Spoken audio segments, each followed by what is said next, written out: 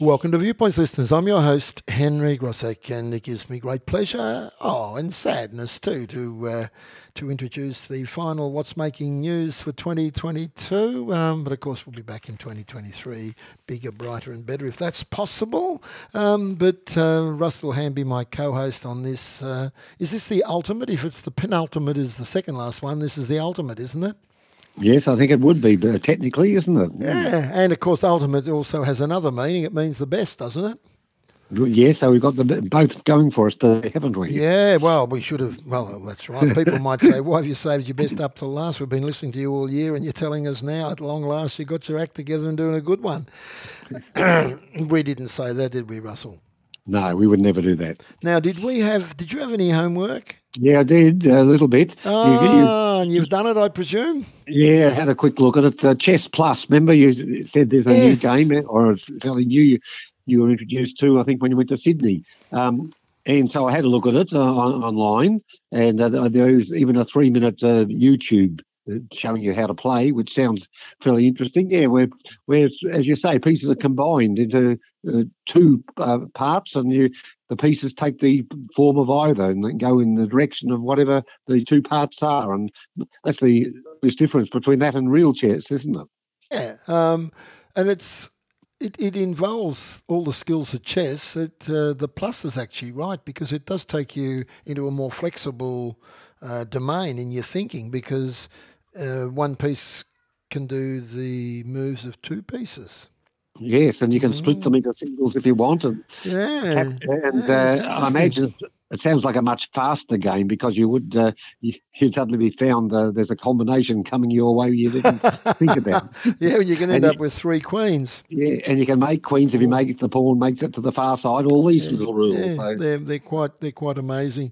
Well done. Yes, it's an interesting game, and I'm sure it'll continue to catch fire on people, because it's a variation of an old, long-standing, very popular, world game, and it's spiced it up a bit, hasn't it? It has. And in fact, I see that you can use variations for drafts and checkers for younger children even, so it's with these combinations. So it's an interesting concept, isn't it? Absolutely. Well, we better get into our ultimate program for the year of What's Making News. We'll be back late January, early Feb. But thanks so much for the work you've done, Russ. You've been great. You've taken over when we do have a break in the middle. You've taken over reintroducing the program in the second half. We won't be doing that today. We can't have you running the show too much. It's apparently your second half of the shows are more popular than the first half, according to Robert's stats. And he attributes that to the fact that you've been introducing the second part of it. So in thanking you for it, you won't be doing it today, because we want to keep the ratings from the first half at the same level as the second half. Robert's over there, my producer, shaking his head. Thank you for that. And we've got another year down, and we've had our share of listeners, and we're really indebted to them for sticking with us. We do this. It's a voluntary thing. It's a hobby, really. And so while people want to listen to What's Making News, we'll keep doing it, eh? That's right. We'll look at 2023 with renewed vigour, maybe. Yes, vigorously with renewed vigorously. Anyway, let's cut the nonsense. The news, Russell. Gender can affect chance of survival in ICU, according to a study. Women are more likely to die in intensive care from male-dominated conditions, including cardiac issues, than men. The findings of the world-first study involving almost 1.5 million Australian and New Zealand ICU patients shocked the researchers, who set out to examine how sex and gender may influence a person's chance of survival. Well, it's a bit disturbing and fascinating. Yes, because what we've traditionally thought that more men suffer for heart problems, but apparently women are roughly 1.5 times more likely to die in ICU following heart surgery than men. This follows a survey more than 10 years on the go from 200 hospitals in Australia and New Zealand. So it works the other way too. Men suffering from, say, salt levels in the blood, diabetes and complications, or following bone or spinal surgery, they rather surprisingly were at a heightened risk of death compared with women. And a lot of those are traditionally what we call women's illnesses more. So it's there's no real rhyme or reason to it, isn't it? Now, women admitted to ICUs with relatively few female patients were more likely to die than men, and vice versa. And so the reasons why is a bit strange, isn't it? As why that would be. Mm. And according to moderate research, the speculation is it could be linked to cognitive bias. What's cognitive bias, Russell? Well, I guess that's by the brain of the people. What they're saying, I think, is that women who are admitted for heart conditions often get fewer treatment than men by the medical staff because there's a bias against women for that illness. And another reason may be for heart problems that women's vessels are perhaps harder to treat. And so the other reason is they're used to men's or women's outcomes separately in majority groups, and they sort of, when they find a woman with a heart problem, they probably think, they're usually not getting it as badly as men, and therefore the treatment is less. It's a really fascinating topic, that, and it's been. They also think there could be biological reasons for all of this, as well as cognitive bias and other reasons. So, but it's a fascinating finding, and one which, at least now that they know that, they can possibly do something about it. Indeed, yes. Now, the general assumption is that there's not a lot of difference between men's and women's outcomes, really, compared with what we may have thought in the past. Correct. Now, moving on to the second one, Russell. Yes, this is in the Herald Sun, slow return to the office. We've discussed this sort of thing over the time, all through COVID and that, about how many are not turning up to work at the city. Now, only 1 in 5 CBD employees are working in the office 5 days a week, a new survey has found. But at least half the businesses surveyed are enforcing a policy for staff to be in the city for at least 3 days a week. And so the office occupancy in November was 57%. In October, it was down to 45%. So there's a slight increase. Now, a Victorian Chamber of Commerce survey found that 41% are in town at least 3 days a week. That compares with 39% in June. And a third are there 1 or 2 days, and only 19%, or 1 in 5, are there for the whole week. And about a quarter of employers require at least 2 days. So the main average seems to be they want to go back for 3 days a week and have 2 away. Mondays and Fridays are still relatively quiet, and anecdotally the CBD dies after 3 p.m. That's an interesting one, after 3 p.m. You would have thought, if you go to Sydney, I've been in Sydney recently a couple of times, it doesn't die on those days at 3 p.m. It's quite a different city to Melbourne. Yes, it's interesting how there is a difference between the cities around Australia on the take up and back of work too, as well as what's open and not open. The VCCI CEO, Paul Guerra, he says that people are spending more time in the office, or he advocates spending more time, because he says teams work face-to-face, which is a good idea. They share ideas and they can attend work events. So I think we've talked about the social advantages of working in an office, haven't we, in the past? Absolutely, it's the brave new world of post or approaching post COVID pandemic impact, isn't it? Yes, it's not as if people are avoiding the city for other things, because like the big Billy Joel concert and other things they had, the city was just jumping at the weekend, wasn't it? There? Oh, absolutely. We went to see the Billy Joel concert. It was just superb, brilliant. I thought there were many, many highlights. I thought one of them was, and of course there were 71,000 people there, that of itself, and they're all pro-Billy Joel, so you've got this electric atmosphere in that massive stadium, and the weather was beautiful. But I thought one of the highlights, Russell, while we're digressing for a moment, was when Billy Joel said, look, I'm no Mick Jagger, and then played, about a minute of one of his rock and roll songs, and then in slow motion sort of caricatured the Mick Jagger body movements and gestures. And then when he finished, he said, "See, I told you I was no Mick Jagger." Everybody laughed. But no, all in all, it's always it's always I know you pay for it, but it's always, I think, a privilege to see people of that calibre with their support people. They're all A-grade, A-list artists in a big stadium with A-list production do what they did. And Billy Joel doesn't travel much anymore, so you're unlikely to see too many more times of Billy Joel live in Australia. I know he does perform in New York, I think it is, but not so much out of there anymore. No, oh well, I'm glad you enjoyed yourself. I haven't heard anyone say anything bad about that concert at all. No, did you ever play Billy Joel music on your programs? Oh yes. I often he gets a feature in many weeks. You know, his Downtown Girls and all his regular ones, Piano Man and stuff. And what about if you had one? If you had a favourite Billy Joel song from his catalogue, what would it be? Well, probably those two, I think, would be hard to beat. How about you? He didn't play the song I like the most because you can't play everything, of course. I like Leave a Tender Moment Alone.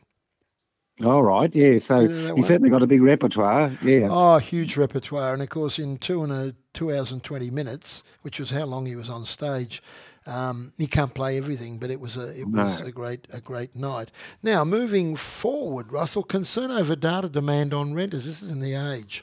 Nick Duncan spent 3 weeks looking for a rental with his partner in Sydney, and he was struck by how much information he needed to hand over in the hopes of securing a lease. Things have got pretty tough for renters.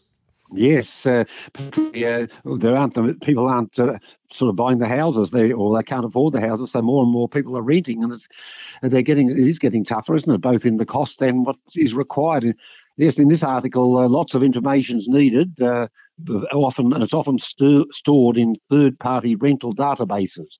It's done that to enable applications for several properties via one online platform, which can help estate agents. They can sort of look you up to see what you're about. Now, agents can do tenant-paid background checks for security from that. But it does raise a few questions. Is there overreach with all the information that's required? And what about the risks to data security? And it's an unregulated market. There's no real guidelines. And in fact, the University of New South Wales Institute of Cyber Security Director Nigel Fair says that no more should be necessary than the 100 points of identity. The big questions are, where is it kept, this information, for how long, and has it sold to third parties? And so they're the big questions of what the third parties are doing with it. Now, the Tenants Union New South Wales CEO, Leo Ross, said that the database companies serve real estate agents' interests and not really the tenants. Yes, it's changed. And tenants historically, often people have said, have had the raw deal. It has changed and it's balanced up, I guess. Some people even think it's gone too far, but that's another discussion for another time. But these days you also have to bid. You know, we used to, I remember when I was young, we'd go and there'd be a place, there'd be a price, and you'd either get it or you wouldn't based on your ability to pay. And references now, there's often bidding, isn't there, from what I hear? Yes, about this week. Apparently, it's quite illegal to raise the amount, but people are still doing it. They're either offering more or being asked more, and so they're trying to clamp down on that thing. Apparently, a couple of years ago, they made that illegal. It is, and that's a good thing. Now, the final of the what's making news, other than the odd spot, Russell, you have the privilege. Yes, another medical good news story. New hope for breast cancer. A radical new way to treat early breast cancer has been successfully trialled in Melbourne and offers hope to women worldwide.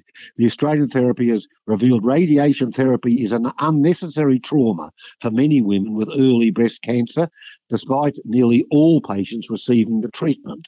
And the Australian trial found that radiotherapy was an unnecessary trauma, as I said. Now, the MRI, you have an MRI now, that will predict which women require radiation. In the past, everyone did it because 10% of women did need the radiation, but they didn't know who did and who didn't. So they all got it, with 90% of people going through the trauma unnecessarily. But the MRI also confirms low-risk cancer. Apparently 1 in 10 cancers are missed in mammograms. And so until now, radiation was given to all women diagnosed, and 10% would have a recurrence without it, and that's why they did it to everybody. It's an interesting one, that one, Russell. When we come to the final one, the odd spot, the last one, the ultimate odd spot, I think we've had other very good ones, but this is an interesting one. I pass to you. That's right. A case of art imitating life, or more accurately, lifeless, left police red-faced as they broke down the doors of a London gallery to rescue a woman apparently slumped unconscious over a table. Officers were responding to reports of someone in distress, as seen through the gallery's window. But what they found was a lifelike mannequin made of packing tape and foam that was part of an installation called Christina. Now, it was not the first time emergency mix-up involving Christina. Earlier this year, paramedics were called to the Laz Emporium gallery to help her. So this sculpture, or this model, was thought to be a real person. Did they resuscitate the sculpture, or have they consigned it to the garbage bin? I don't know, but it must have been real lifelike, because they would have checked it out through the window themselves, and they didn't want to take any chances, I suppose. Look, whoever the artist was, you have to compliment him, because they obviously made the sculpture very, very realistic. Have you ever been to the waxworks? Because some of those look pretty realistic from a distance. They do, yes. Madame Tussauds I went to in London. Yes, that was good. Yeah, yes, we did too. It's quite sort of uncanny, because you go there and you look at these, and they're lifelike. They're sort of made almost to size, aren't they, too? And if you have a quick glimpse, you go, oh, there they are. You almost do a double take, don't you? Yeah. Now, do you think there's any chance of Russell Hanby ending up in the waxworks somewhere? No, only if I stood there myself and kept very still for half an hour. That'd be the closest. Well, the icon of Casey Radio should be somewhere in a waxworks, don't you think? Oh, no, look, we've got to the point, I think, where it's getting ridiculous. It's probably time we signed off for the year, Russell. What do you think? Yes, probably a good time, I think, to do it. Probably a good time. Once again, thank you, Russ, so much for your support, and too often being the fall guy for my rather, at times, bizarre sense of humour. How do you put up with me, by the way? You just got used to me? I'm sort of used to it, but I never cease to be rather surprised every week with something that comes up. I'm also surprised you keep coming back, Russ, as well. That's our producer, listeners, Robert Kelly. He keeps coming back too. That's true. Although we did, that's another story for another time. We did let my tyres down once, not just figuratively, I might suggest. I deny all responsibility for that. Yeah, listeners, he told me one day, you don't know this story, listeners, but it's been a running joke now for goodness knows how long, well over a year, I would think.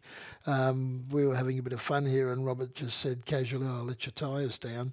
Anyway, it was a Friday, and we'd done some pre-recording. And I went to the car park, they'd all gone, and it was a rainy, rainy day, and I get there, it's it was actually winter time too. It was late at night, late in the evening, it was getting dark, cold and wet. I go to my car, and there was one of my back tyres let down. This great big nail was sticking out of it. Now, he's denied ever doing that, but only a few hours earlier he said that he would let my tyres down. Pure coincidence. Defend yourself. Pure coincidence. If I was going to do it, I wouldn't have let you know in advance. There you go. I think it spurred you on. And furthermore, we have quite a few CCTV external cameras around the school. The one place we don't have them is where my car is parked, so there was no way of ascertaining. And I'm sure, being as IT savvy as Mr. Kelly is, he would have known that he wouldn't have been spotted. And it was the most unpleasant time changing that tyre in the pouring rain. Sounds awful. I feel awful for you. No. Yeah, but and I suppose Rob didn't go in the rain to help you. No, he was nowhere to be seen. He'd gone. I was probably tucked up in bed at home. And because it was raining, I couldn't see any footprints anywhere. And I've had to live with the fact that Robert thinks it was, a coincidental... It's pure coincidence. Yeah, pure coincidence. Listeners, on that note, we want to wish you all the best over the festive season. Thank you, as I said earlier, for hanging in there with us, and we'll be back next year. You'll be back, won't you, Russ? I'll think about it. Yeah. Oh, yes, I'll come back. Yes. Yeah, and Robert Kelly, he's let my tyres down once. He'll come back. He's got satisfaction, haven't you? I've got another 3 tyres to go. Merry Christmas, everyone.